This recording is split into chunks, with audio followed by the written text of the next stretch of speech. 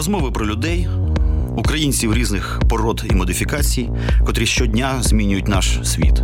Або змінюються самі. Кожен по-своєму, але кожен цікаво і непересічно. Про тих, хто обирає еволюцію, подекуди революцію і відкидає застій та рухається вперед.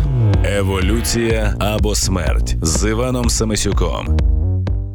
Добрий день, дорогі друзі. З вами знову «Еволюція або смерть». Мене вже задовбала ця заставка, мабуть, її треба вже переписати, мені здається. Ну, менше з тим, вона відображає дійсно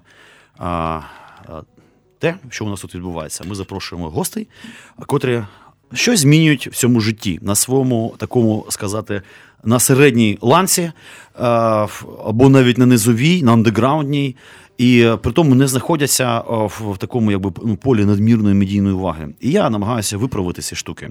Сьогодні у нас такі гості. Бачите, у мене тут папочка з досьє і запитаннями. Вам капець, чуваки.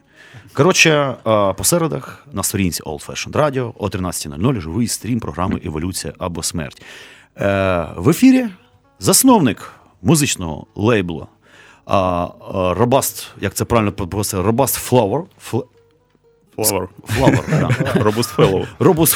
Robust Fellow. Пан Філіп Добров. Привіт.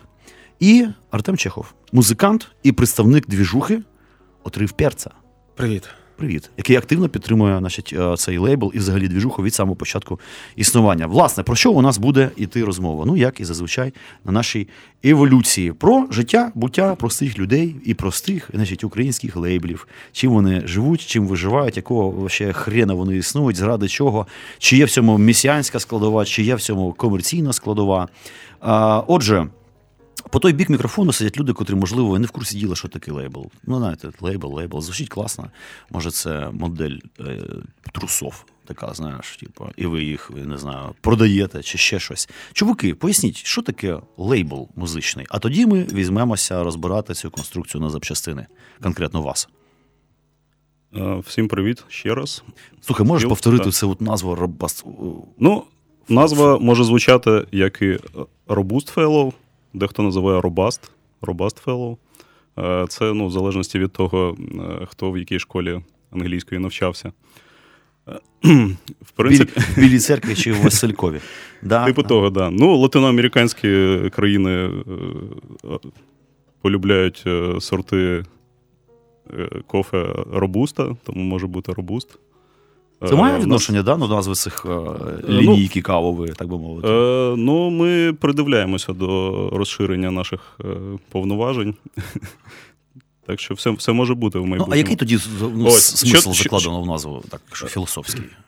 Сама назва розшифровується як кріпиш, чи такий міцний парубок. Міцний парубок. Старий такий бик, великий добряк. Ну, ні, це не бик, це не такий бик село, ні? Великий добряк з гарним вкусом чи не дуже специфічним, оригінальним, який нав'язує свої ідеї всім навкруги, всьому світу. Такий, значить, експансивний. Да, і що стосується лейблу, то, на мою думку, це таке угрупування, яке включає в себе основне поняття хорошого смаку до музики. А поширювати її можна будь-яким способом. Чи то видаючи платівки, диски, касети, чи то організовуючи івенти, чи просто в онлайн-стрімінгу.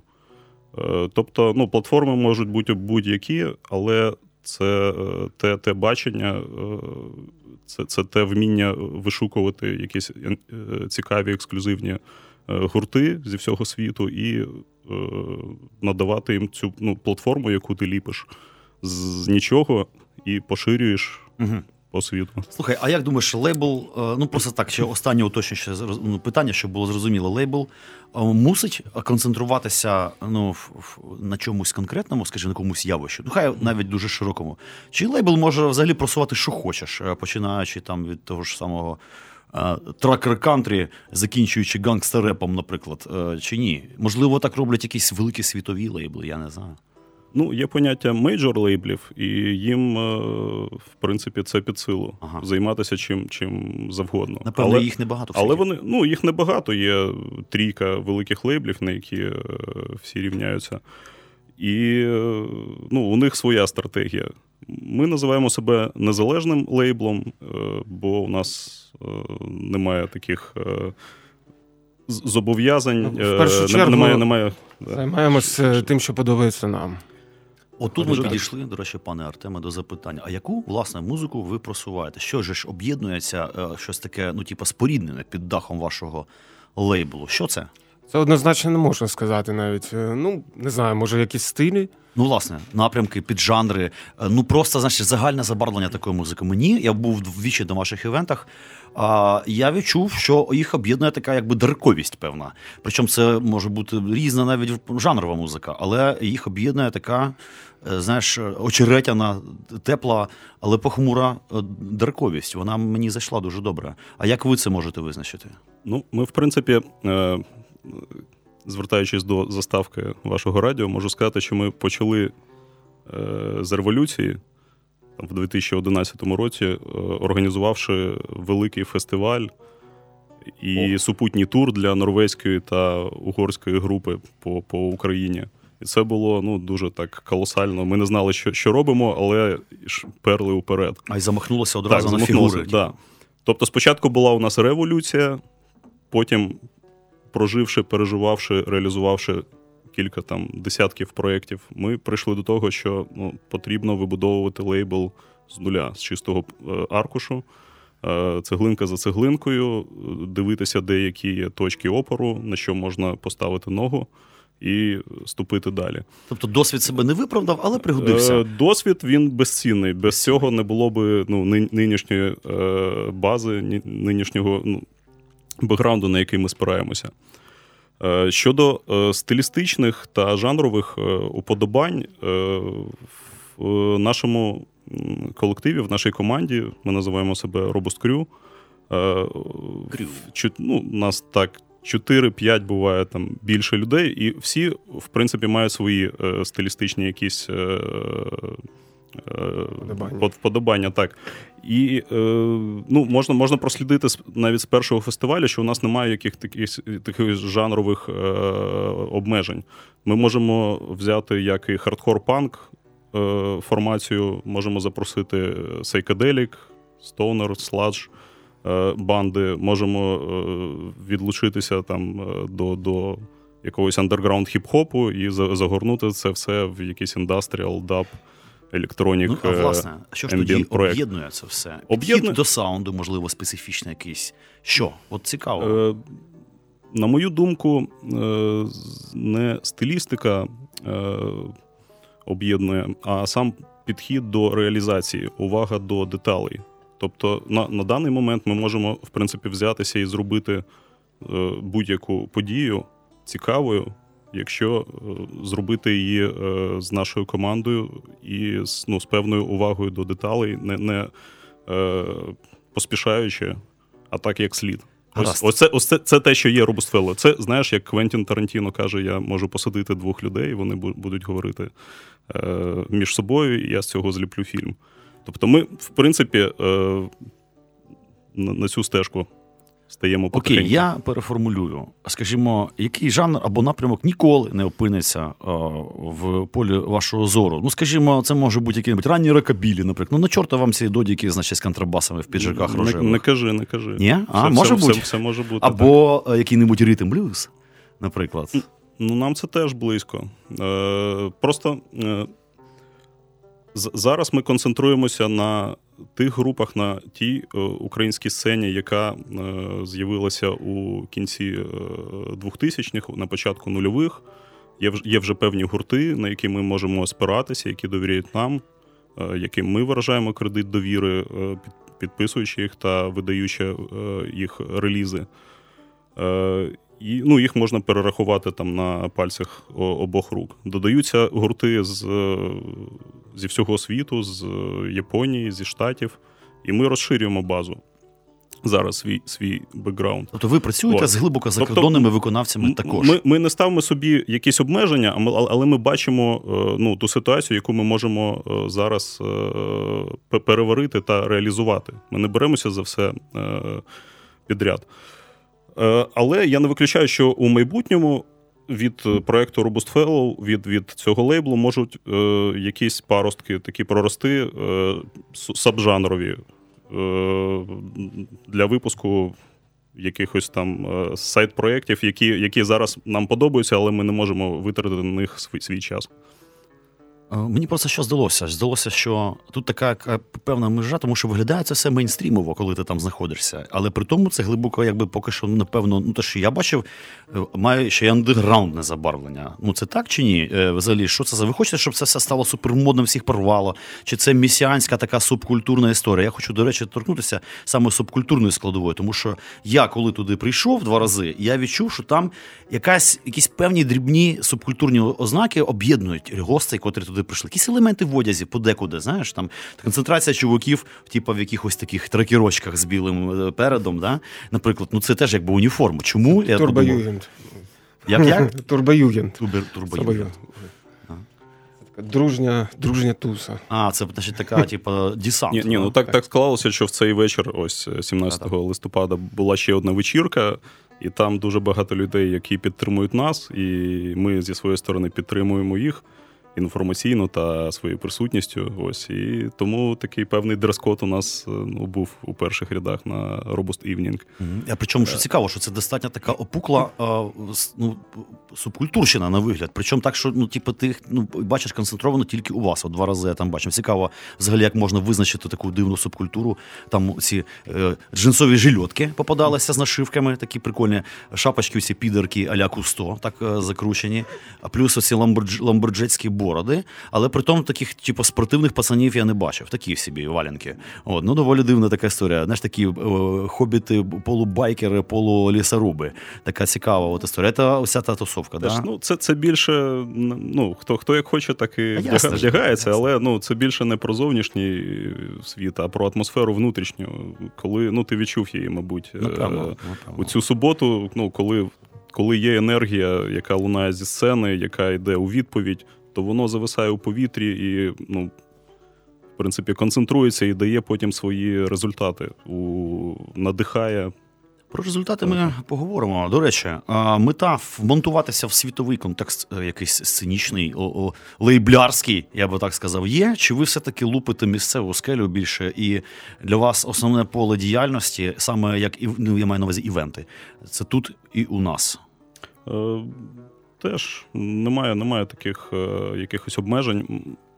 Не виключаю, що ми зможемо через деякий час влаштовувати досить значні тури. І ніхто не заважає зробити франшизу при наявності певних спонсорів та і інтересів та зробити там Robust Fest десь в Європі та на Заході. Спонсор нашого проєкту – Бабушкіна Хрущовка на Воскресенка. Є така. Якихось там 100 хрущовок, і можна про це подумати. Слухайте, мабуть, я бачу, пан Артем щось мовчить, п'є теплу водичку і дуже уважно дивиться своїми такими очима з фрески, фактично. Чи існує, пане Артеме, взагалі якесь, реально кубло, скажімо так, тусовка отаких Robust Fellow'ів? Чи це щоразу різні люди? Ви збираєте зараз поціновувача? Чи вже є якісь такі, що ти знаєш, що точно на концерт прийде там оцих 50 чуваків, 100 пудняк, банда? Чи нема? Так, звісно, що багато облич щоразу видно. Так, є якісь люди, які... Видно, як вони старіють. Так. Щоразу. Сивина в бороді, так. Я думаю, так, є таке, є люди, які, наприклад, буває, що людині цікаво, вона нічого і не знала, що такі двіжухи існують. Власне. Бачиш? Звісно, що є якийсь костяк, який приходить і підтримує, друзів. Ось, але приходять і нові обличчя під сценою, що не може не радувати. Ось. Robust Fellow можна сприймати як такий синтез всього гучного, якісного та смачного, що є зараз, в принципі, на сцені, на українській і європейській в тому числі.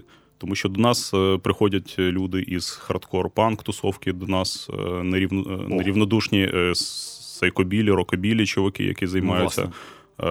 Є якась метал-тусовка своя. Раніше по форумам ділилися люди. Там Отрив Перца, Неформат, Тусич.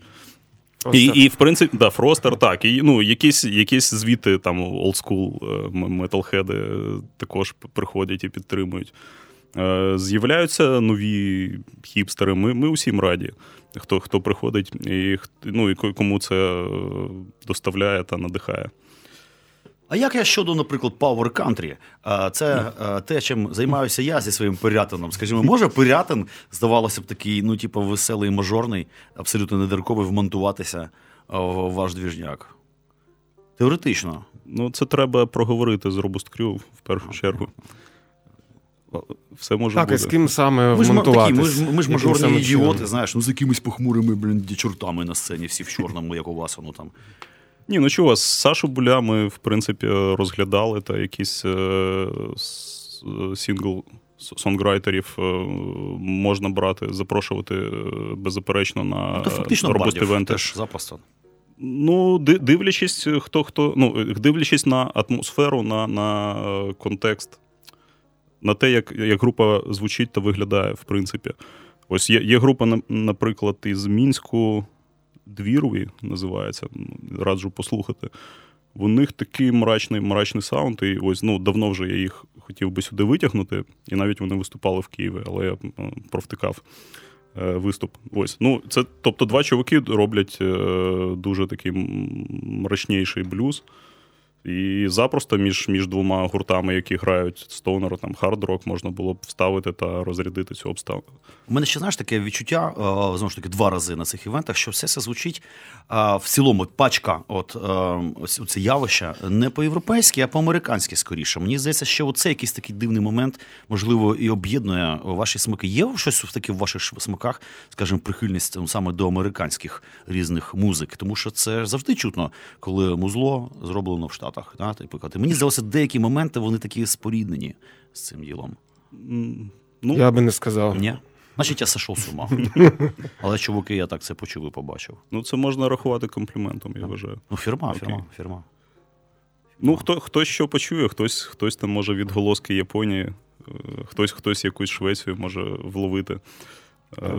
Норвегію, да. Чому б ні? Хто на що дрочить, той вхопить, я зрозумів. Слухайте, друзі, таке питання загальне, але менше з цим цікавить сама така особиста механіка. Знаєш, у кожного з вас звідкись є інтерес до музики, так? Пан Артем, ясно, він музикант, наприклад. Там. Музикант, до речі, це я трішки сміявся, коли в анонсі прочитав, ти музикант. Музикант, я так аматорськи десь можу на чомусь грати, але так, що музикантом називатися... Ти граєш на губних гармошках, у тебе їх ціла валіза. Ти шариш. До речі, пан Артем був першим чуваком, котрий мене консультував, коли я почав вчитися грати на губних гармошках, так що я дуже вдячний тобі за цю історію. Приємно чути. Зараз вже, мабуть, Іван мене може навчити, скоріш, ніж я його. Я б тебе навчив просто перетачувати гармошки в нормальний строй, а не оцей Ріхтер дебільний. Так, як я зробив. Паді Ріхтер, щоб грати ірландську музику. Дуже зручно, насправді. Гармоніка за участю Артема навіть лунає на одній із касет Робост-фесту. Чувак зіграв з фінами, з Фрокскін, і там у титрах все написано. Артем, гармоніка. Явно, музика в крові. А ти ж, здається, з родини архітекторів взагалі-то. Так. Хоча, звичайно, архітектори з усіх таких, віжуал-артистів найбільш теж синтетичні і добре сприймають, мій досвід підказує, що вони прогресивні люди, як правило. Як ти вперся рогами в музику, взагалі, як тобі прийшла в голову ідея? Ти ж батько-засновник, взагалі ідеї, так? Зробити можна вважати, такий так. лейбл. Як це сталося? Тобто п'яний був, упав, ударився, чи побили, може, на районі, і ти сошов з ума? Як ти вперся рогами на цю ідею взагалі? Якщо відмотати там років на 30 з гаком назад, то можна сказати, що в мене все це від батьків засівалося. Є одна із байок, коли я там горлопанив і заважав батькам з друзями там випивати якесь вино. І мене клали під бобінник, врубали Genesis, погучніше, і я там дещо там заспокоювався. Ну, може, це вплинуло трохи на ранній стадії розвитку. Але пізніше якось так складалося, що і від батька дуже багато записів перепадало послухати. І дядько в мене був фірми, а не гамна якогось, правильно? Ну, звичайно. Звичайно. То вже була... Це незвичайно. Ні, я дуже вдячний, що потрапив у таку ситуацію, де за мене вже зробили частину роботи і відсіяли тонни гівна. І що на той момент було там найякіснішим із хард-року, блюзу, там, джазу. Тобі раз. Так, воно мені перепадало. І дядько в мене, обидва дядьки в мене меломани, ну, за що теж велике спасибі цим зіркам, які так склалися. І тобто, ну, цей бекграунд, він формувався, і потім, в деякий час там почалися вже якісь обміни касетами, якісь перші гурти, що там поважче, що пошвидше. І пішло-поїхало, і був такий вже великий бекграунд до того моменту, коли стартанули Robust Fellow. Звичайно, було ще дуже багато поїздок на фестивалі, на панк, хардкор, грайндкор, стонер, дум фести. І я просто бачив, як це проходить в Європі, як це повинно бути. Ти, мабуть, пам'ятаєш, як у нас у 90-ті роки там, чи нульові, як у нас організація концертів виходила. Коли ти стоїш на морозі, чекаєш там 2 години, тебе там запускають чи не запускають, на вході щось там, так. У якісь там ДК, чи у кінотеатрах, у Київській Русі, там, це був тотальний пиздець. Це були популярні локації були. Так, там все, там проходило це, але люди були голодні, їм, було неважливо, що там і як по організації, важливо там побачити якусь там зірку. Але збирало так, що... Збирало трендець, але це теж, про маркетинг, про спрос та про пропозицію. Це без інтернету, фактично, да? І побачивши, поїздивши по Європам, побачивши, як це може бути інакше, у мене внутрі так всередині запалало, і, а чому ж, можна і у нас так зробити. І тому це було, перше відчуття, перший Robust Fest, це був від зворотнього, тобто зробити краще, ніж є зараз. І, в принципі, по лейблу далі також хочеться собі і навколишньому світу. Кожен день ти доказуєш, що можна робити краще, можна виходити на якийсь рівень вище. Тому що в Україні зараз немає ні інфраструктури музичної, ні клубної. Як нема? Відносно того, що було, вважай, що є. Вона розвивається, але вона дуже таким слимачковим, на слимачковій швидкості там повзе. Ми на неї також звертаємо увагу і підтримуємо. Не завжди вона підтримує нас, ця індустрія та медіа, можна сказати, але ми топаємо своєю стежкою. До речі, цікава тема. От медіапідтримка, ви взагалі усвідомлюєте її важливість, і що виходите ви... Я розумію, це складно.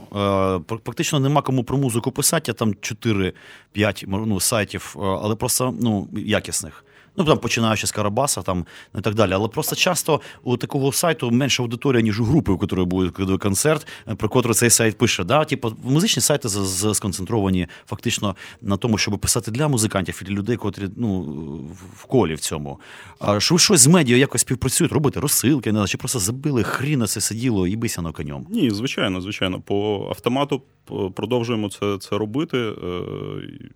Не всі медіа взаємно відгукуються, але, можливо, там якісь є зав'язки там, по квитковим операторам, чи щось таке.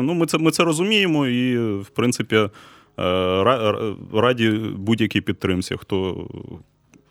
Хотілося, щоб це було не синтетично, а взаємно. Ось, наприклад, як ти там послухав, запросив нас сюди, прийшов, угорів, тобі сподобалося, і нам є про що побалакати. А якщо ти там пишеш якийсь сухий прес-реліз, хтось там його читає, просто репостить, і потім воно нікуди далі не йде, понту з такої підтримки. Жодного. Я про те, що краще нехай буде декілька щирих таких медіа, ніж там 20 30-50, ну, краще хай ні хрена не буде, але щиро. Ось так. Ну, я погоджуюсь з цим. Пане Артеме, питання таке. Нема ж такої професії в реєстрах, професії лейбляр, наприклад. У вас ж є основні професії, напевно, да, ребята? Ну так, приходиться займатися чимось. Отак от. Ну, може, це приватно, може ви наркоторговці чи сутіньори, ви можете не казати. А якщо у вас нормальні людські пухнасті професії, то заділіться взагалі, чим займаються лейблярі в основний, так би мовити, час. Наприклад, ну я можу сказати, що часто змінював свій напрямок. Все, в принципі, в гаузі IT знаходиться. Останні 2 роки я зосереджений на машинному навчанні. Ти вчиш машин, чи машини вчать тебе? Я сподіваюся, що більше я машин вчу, хоча насправді ще невідомо. А що у вас, пане Пилипе? Я традиційно, як це... Ворую. В сім'ї архітекторів займаюся архітектурою. Дійсно, в бюро, чи самотужки, чи фрілансом? Ну, не повіриш, на заводі працюю архітектором. Це дуже... А є заводи, котрі потребують в штаті архітектора? Ну, ось, розширили, додали. Ось, в принципі, я вдячний тій ситуації, яка зараз є, і роботодавцям. Бо ще не готовий я включити музику на повний... на повне окуповування. Я розумію. Тобто,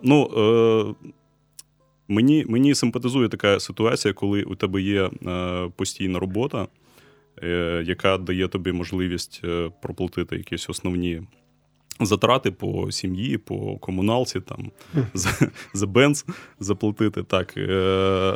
І тоді ти музику можеш займатися від душі, тобто вкладати, не видивлятися в кожній там можливості якусь копійчину. Там.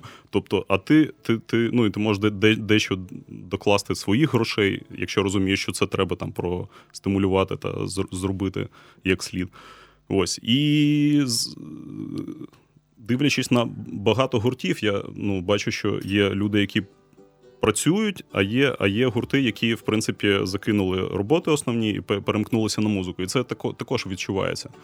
Тому, і в плані про мейджор-лейбли ми казали, також, коли є мейджор-лейбл, то є якісь зобов'язання по виходу альбомів, по графіку, і там пропадає творчість, коли в тебе є така пряма відносина, там музика – це як робота. Тобто для мене це більше як хобі, але ми працюємо над тим, щоб це хобі змогло себе окуповувати та давати на розвиток лейблу все більше і більше. Тобто, на щастя, ваша оця лейблярська діяльність, вона все-таки приносить якусь базу, яку можна ще трошечки прокачати там з інших джерел, і вже з цим можна нормально працювати і без інфарктів, міокард і паніки, грубо кажучи. Така схема зараз працює. Так це прекрасно, чуваки. І це, в принципі, я можу тобі сказати, що десь в 2013 році вийшло з'їздити на фестиваль до Німеччини, який називається Freak Valley. Ось, і я познайомився там з оргами, ми затусили на бекстейджі, і потім вже десь назад по дорозі до аеропорту я розговорився з драйвером, теж один із оргів був. Він сказав, що нас там десь від 7 до 10 людей, які нормально стоять на ногах, ми скидуємося просто баблом та робимо цей фестиваль. А фестиваль там дуже гучний. І ця ідея, якось я так думав до цього, як це там виходить, наскільки... Там в Європі така сама система. Тобто люди працюють, у них є якісь хобі, вони його реалізують у вільний час за свої кошти. Якщо це хобі повертає назад і надихає, то аж поки не підключиться Брюссельська міська облдержадміністрація і може підсипати. Ну що, давайте послухаємо тричок.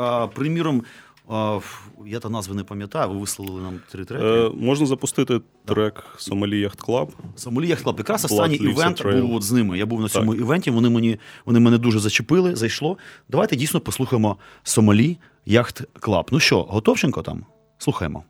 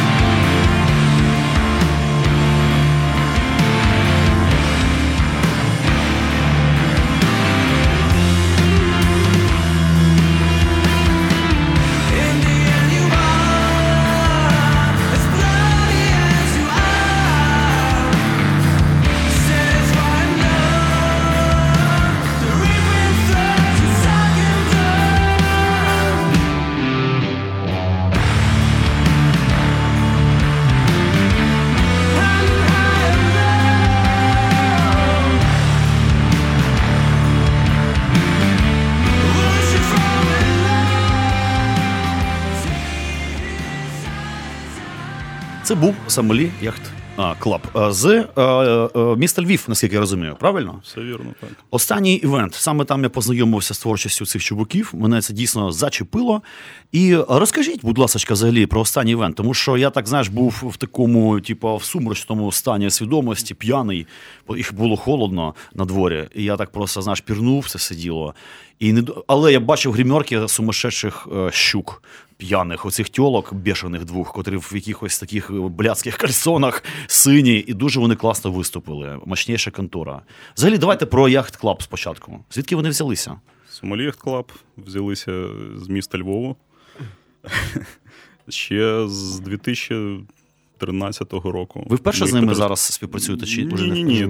Це група, яку ми, можна сказати, ведемо, чи дружимо з ними давним-давно, з 2013 року, це вже буде 5-6 Це ж не глухий андеграунд, це такі, напевно, навіть мейнстрімові в якомусь сенсі чуваки. В принципі, у них дуже гарний бекграунд в плані творчому. Вони встигли пограти у хардкор, панк командах. І на якомусь так, на мою думку, коли є такий бекграунд, то потім повільна музика виходить значно цікавіше, ніж просто якщо ти хочеш грати музику і починаєш грати метал, це униле говно виходить. Тобто краще, якщо є джазовий чи панк-хардкор бекграунд, це на благо. Ще краще аутентичне бароко по ночам грати. З чуваками Сомалі Яхт Клаб ми почали співпрацювати ще з 2013 року, запросивши їх на 3-й Robust Fest. Для них це тоді був перший такий великий досвід з бекстейджем, з великою сценою. Ось. І вже через рік ми видали їх перший альбом The Sun, який став супер успішним та популярним у Європі та світі. І, у нас на лейблі, можна сказати, сміливо, що це бестселер. І зараз у нас було ще багато івентів з сомалійцями. Ми запрошували їх на Robust Stage, на Google Fest, на Robust Mass вони грали свій сет. Ось, і прийшов час, чуваки дозріли і записали, випустили другий альбом концептуальний, який називався The Sea. Власне, була презентація його. Так, і сам альбом вийшов ще взимку, у січні, але ще спочатку ми так проговорили і задумали, що група відкриває рік з альбомом, і ми його закриваємо. Тобто, це була така задумка, може, нестандартна, нетрадиційна для маркетингу нашого. Але група за цей час встигла відкатати декілька турів Європою, відточили там свою майстерність, приїхали назад, відпочили там десь тиждень і валилися в Київ і зіграли альбом повністю. І ще ми підписали їх на цифру цього року. Так. Артем займається цифровою дистриб'юцією, може розказати. Так, стрімінги і всі продажі через різні Apple, iTunes. Тобто це теж через вас робиться? Так. Так, це зручно, тому що я вам скажу, що я по своєму досвіду, ми дуже заїбались, поки це все там заливали, договарювались, перезаливали. Хочу сказати, що ще рік назад ми сумнівалися, треба цим займатися чи не треба, але в якийсь момент я у Артема запитав, ти міг би взяти на себе таку ось ношу?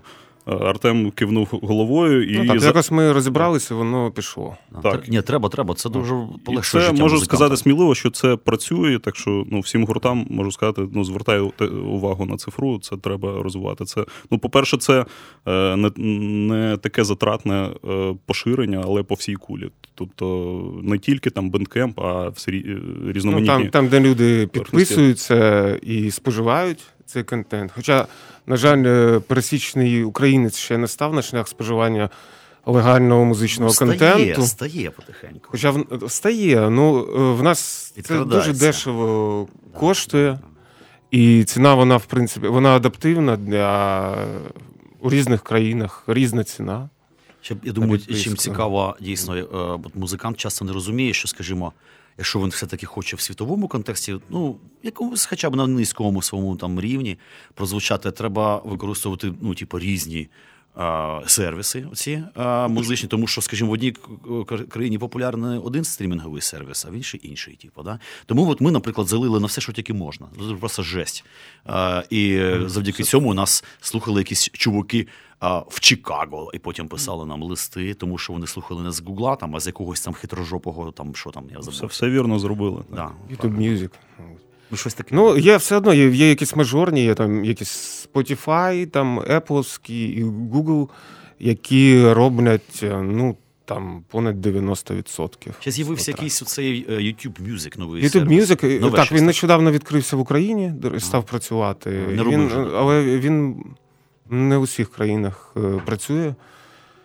Ну, подивимось на статистику. Дуже багато з'являється нових платформ і по Азії, і по регіону MENA. Я дізнався, що є такий регіон, це африканська там частина країн. І приходять пропозиції, ми аналізуємо сумісно, дивимося. Ну і Артем там якийсь час каже, так вони в нас вже там продаються. Я говорю, ну добре. А я там вже готував пропозиції там стосовно ростеру лейблу для цих платформ. Чуваки, а ви підписуєте контракти з цими всіми прекрасними музикантами? Чи це все так? Ми називаємо це джентльменський договір. Тобто він має існувати просто для того, щоб довести тим платформам, через які ми розповсюджуємося, довести, що ми маємо право це робити. Ні, це корисно.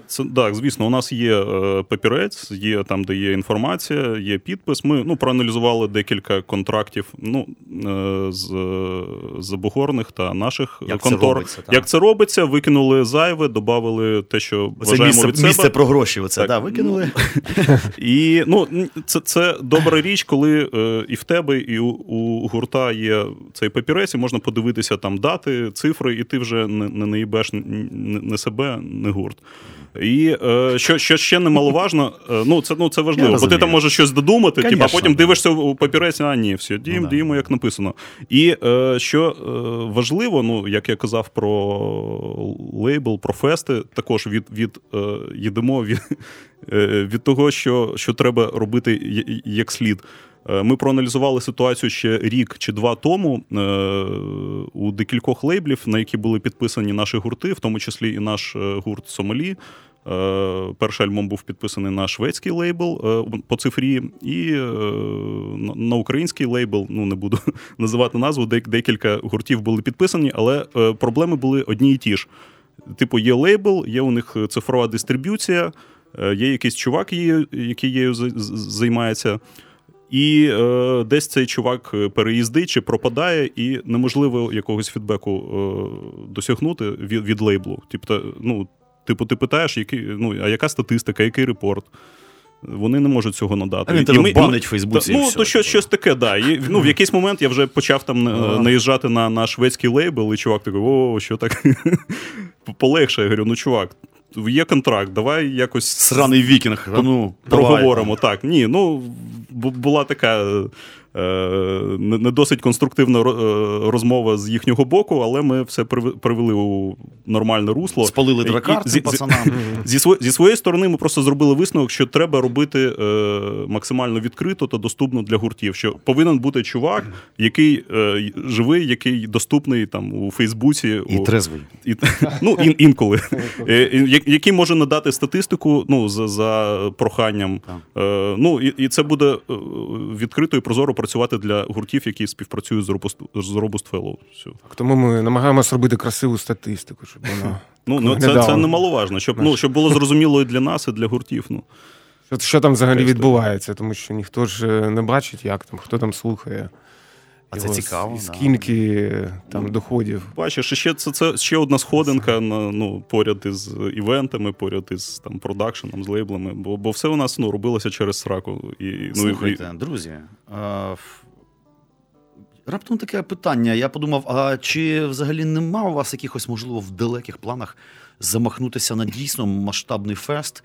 Ну, а-ля, знаєш, там, Республіка. От щось таке масштабне, тому що той же фестиваль Республіка, який робить Андрій Зоїн, він теж так би на межі авантюри часто, тому що це складна типу, історія, там ля-ля та поля.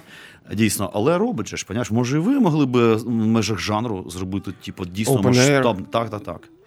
Ну, теоретично думали про це? Живуть думки, і треба їх також трохи підрости та акумулювати. Ну, так, взагалі проблема в тому із цими івентами, що, наприклад, ми привозимо якісь гурти з Європи, і вони нам коштують дорожче, ніж вони, наприклад, коштують в Європі через те, що ми, по-перше, ми географічно знаходимося десь. У нас дорожче там переліти, все таке. І траса, наприклад, турова проходить через Європу, а до нас це треба окремо щось планувати, окремо щось. Тобто нам це дорожче, а в той же час у нас народ не може стільки грошей платити за квиток. Може, він це просто злобляється. Іван трохи запізно окунувся в цей всесвіт Robust Fellow. Ми зробили 4 великих фестивалі, там 11, 12, 13 і 16 рік. І в 16-му році у нас був 2-денний фестиваль. Скільки сцен? Одна сцена, але було там 13 гуртів із 7 стран, із 7 країн, і шведи, і Штати. Але менше з тим, просто я собі уявляв там 2-3 сцени. Ні, це можна зробити, але це буде, на даному етапі це буде якийсь оверкіл. Типу, у нас немає ще такої фан-бази, яка встигне все це подивитися одночасно. Тобто буде там 3 сцени, у кожної там по 50 людей. Там, якось так.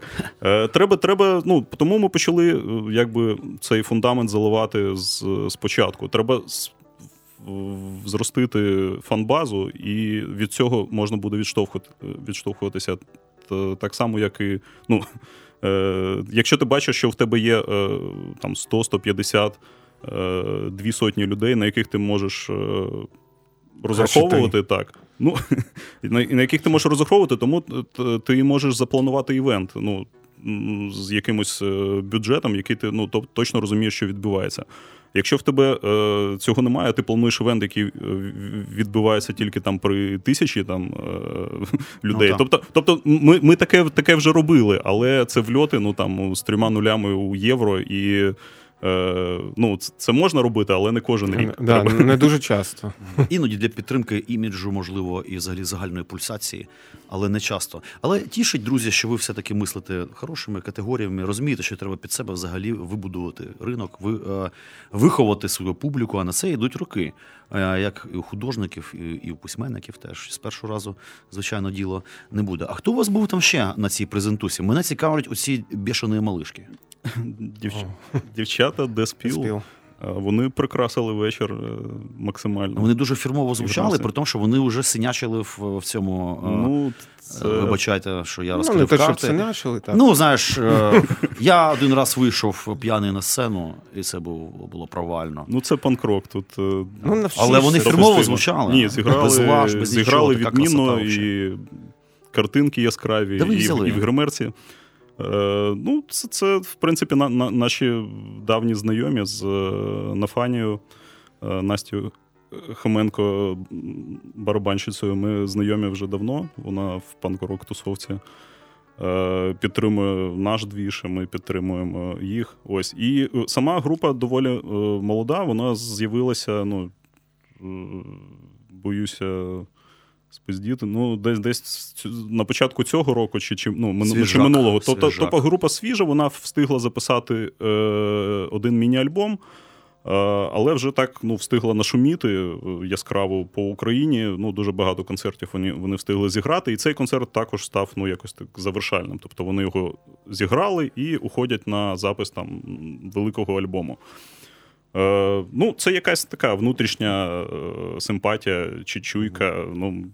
Запросили їх і розрядили, в принципі, прикрасили вечір. Я впевнений, що багато людей не чули. Так, дуже класно зайшло взагалі. Я вперше чув. Я, до речі, давно підбираюся до цієї панк-рок-тусовки. Хочу запросити Лєру Гуєвську поговорити. Там теж це все діло сотрясають якісь скандали, якісь непорозуміння дивні, там теж кипяток. На рахунок Кайлайки чи в цілому про якогось там рейдерства дивного. І оце, це окрема історія. Да, це окрема історія, але цікаво. Це от з цієї тусовки, от дівчата. Я зрозумів тебе про тему Петровської, про гаражі. Там, да? От щось таке, да. Я пірнув, це цікава тема, я послухав цей ефір. От я обов'язково Лєру запрошу, тому що мене це цікаво. Я її давно знаю, ще по Академії мистецтв. Взагалі мене цікаво, чи там вже така була ціла тусовка тьолочих колективів, типу дуже прикольних. Лєра, здається, просто організовувала навіть такі ціленаправлені івенти. Вона ж сама грала саме в жіночому колективі панковому. Зараз грає. Вони мочать. Реюніон у них. Реюніон? Трапився цим літом. Тобто ви перетинаєтеся з тим тусячем теж так щільно, я розумію, так? Достатньо. Блін, чуваки, а ваші взаємини з буханиною? Це традиційне питання, я розумію. Я маю на увазі і особисте, і, так би мовити, субкультурне. Тому що в мене тут часто бувають субкультур. От чуваки були там дві контори, котрі мають відношення до Celtic Punk двіжу. Відповідно, ясне діло, що це бухло, це просто, супер важлива історія взагалі для цього образу, для цієї музики, для цього, сценічна пляма. Має бути пляшка віскі на сцені. Або, знаєш, бувають якісь, як це називається, straight edge. Гантелю приніс на концерт, понімаєш, замість бухла. Що у вас? Чи, в принципі, це таке, немає значення? Зараз взагалі дуже різні люди. Є такі, що взагалі не вживають, до речі, як хлопці деякі знак, вони не вживають що на користь. Взагалі алкоголю, а деякі відносяться нормально. Не було зривів концерту, що хтось нажрався, сиракою забухав? Я як організатор просто робив висновки, що бухло у гримерці слід виставляти після чеку. Бо якщо ти тільки приїхав у клуб і виставив все по красаві, то вже там є шанси, що на чеку чи на виставці перед концертом будуть... чуть-чуть. Перед концертом це гурти самі себе вони самі контролюють. Ти ж не батько в концерті. Якщо ти ще кажеш, чуваки, ми будемо писати звук, мультитрек, тому старайтеся там не налажати, це якось там стимулює. Але не всіх. Це все індивідуально. Кожен, якщо чувак захоче нажратися, він нажреться.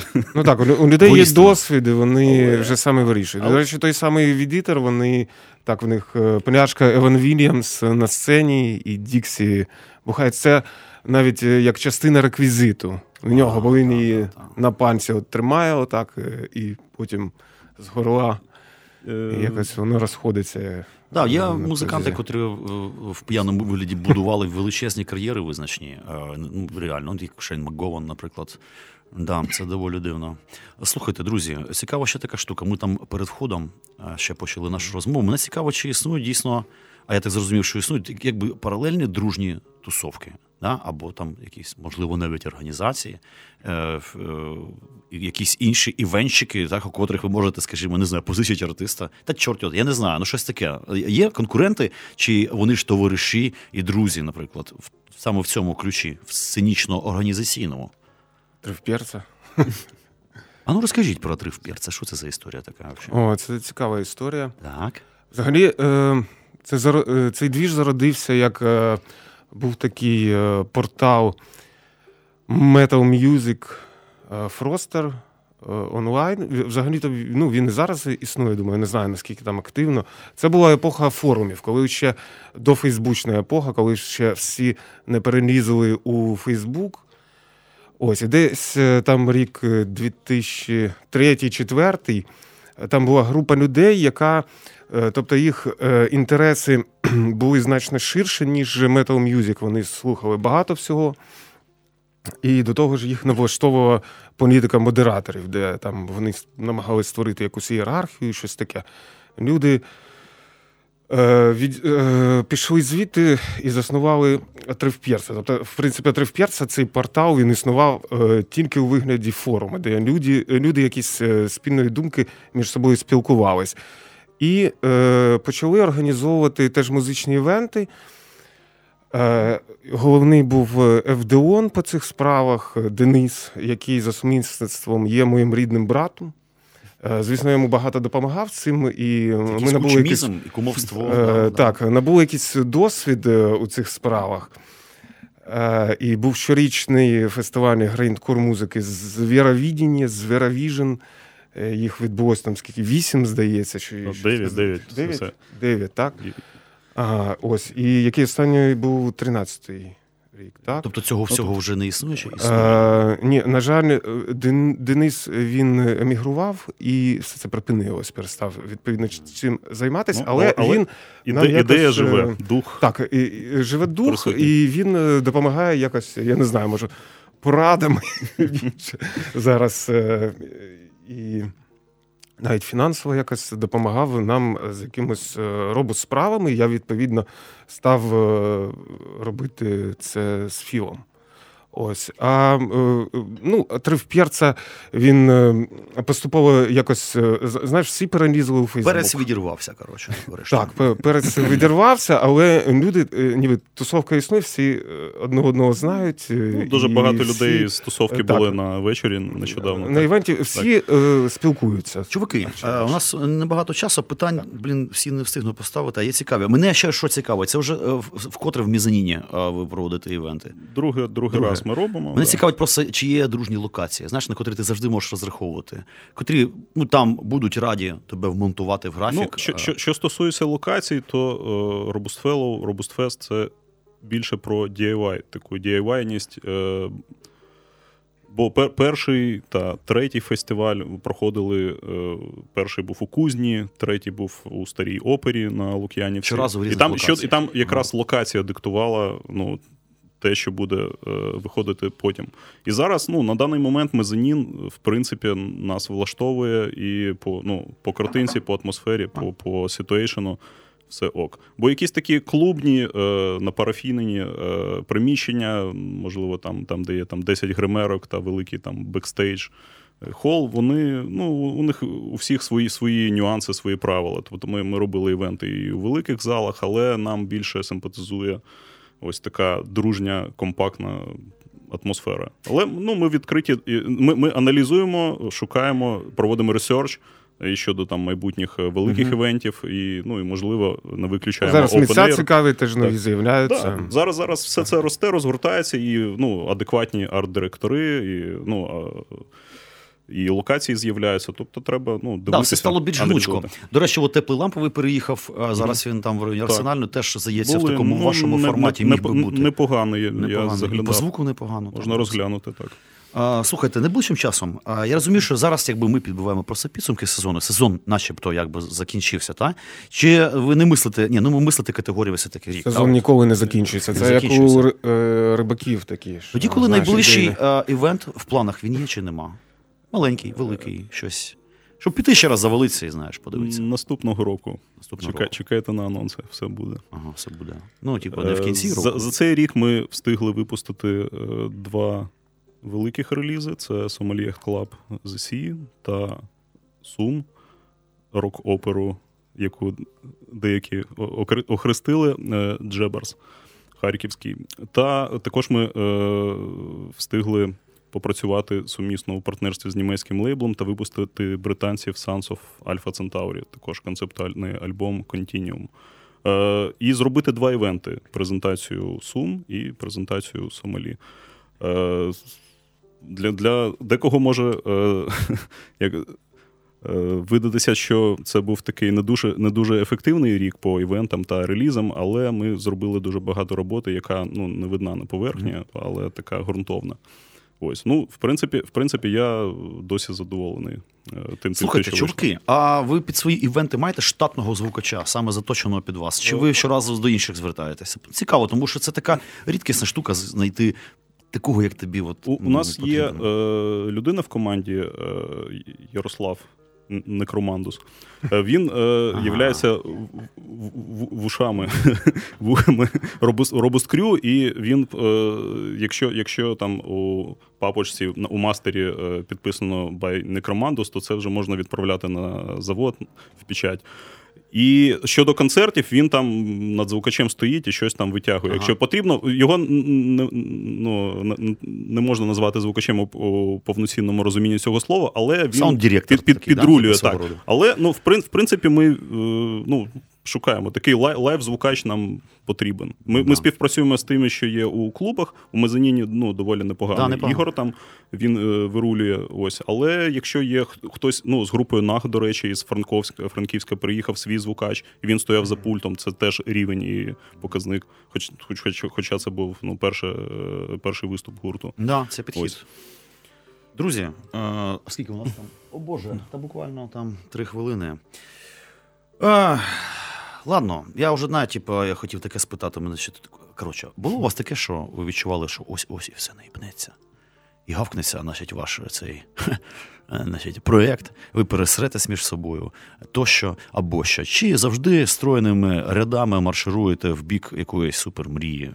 Як у вас це відбувається? Скільки у вас взагалі? 5-6? Я навіть не можу таке уявити. Так, щоб пересремося, такого навіть не відчувалося. Бо, мабуть, тому що кожен бачить попереду, по-перше, музичну складову, а не якусь грошову. Нічого, гроші підуть, побачимо. Ось.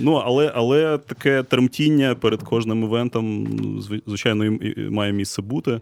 Це як можна порівняти з народженням дитини. Ти до останнього не знаєш, що там, з якої сторони вилізе, але потім це благополучно виходить. Народжується одразу з вищою освітою, здоровенний мужик. Десь так. Клас, готовий, не треба йому жопу витирати. Ну що ж, давайте наостанок послухаємо ще один трек. Що ми там хотіли поставити? Пацани, запропонуйте. Давайте кусочок гурту Сум послухаємо.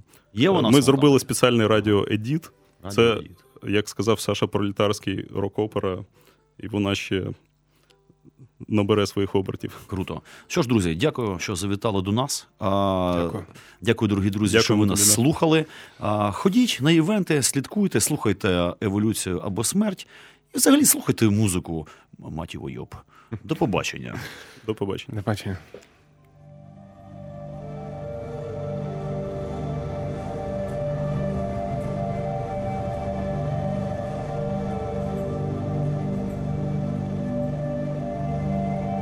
Крізь жах і огиду йшов Джеферс невідомим шляхом, з розбиті лісом панельні будинки, і бачив, як неминуче розкладалося тіло Чугайстрове, випустивши з вен своїх отрут, що її у пляшку збирала мамка, і штовхала бебаном, бо інакше дідом войде здасть заради хлібини бідної, Амфар, лишаючи покидьковий клеєм після себе в під'їзді, йшов через крите шприцями стовбуріння на кіоск і промовляв Джеферсон: «Джерело сили Чугайстрове, слобожанське зародо, рідне тобі, знайдеш на лобані, де промінь тьмяний мрію ховає».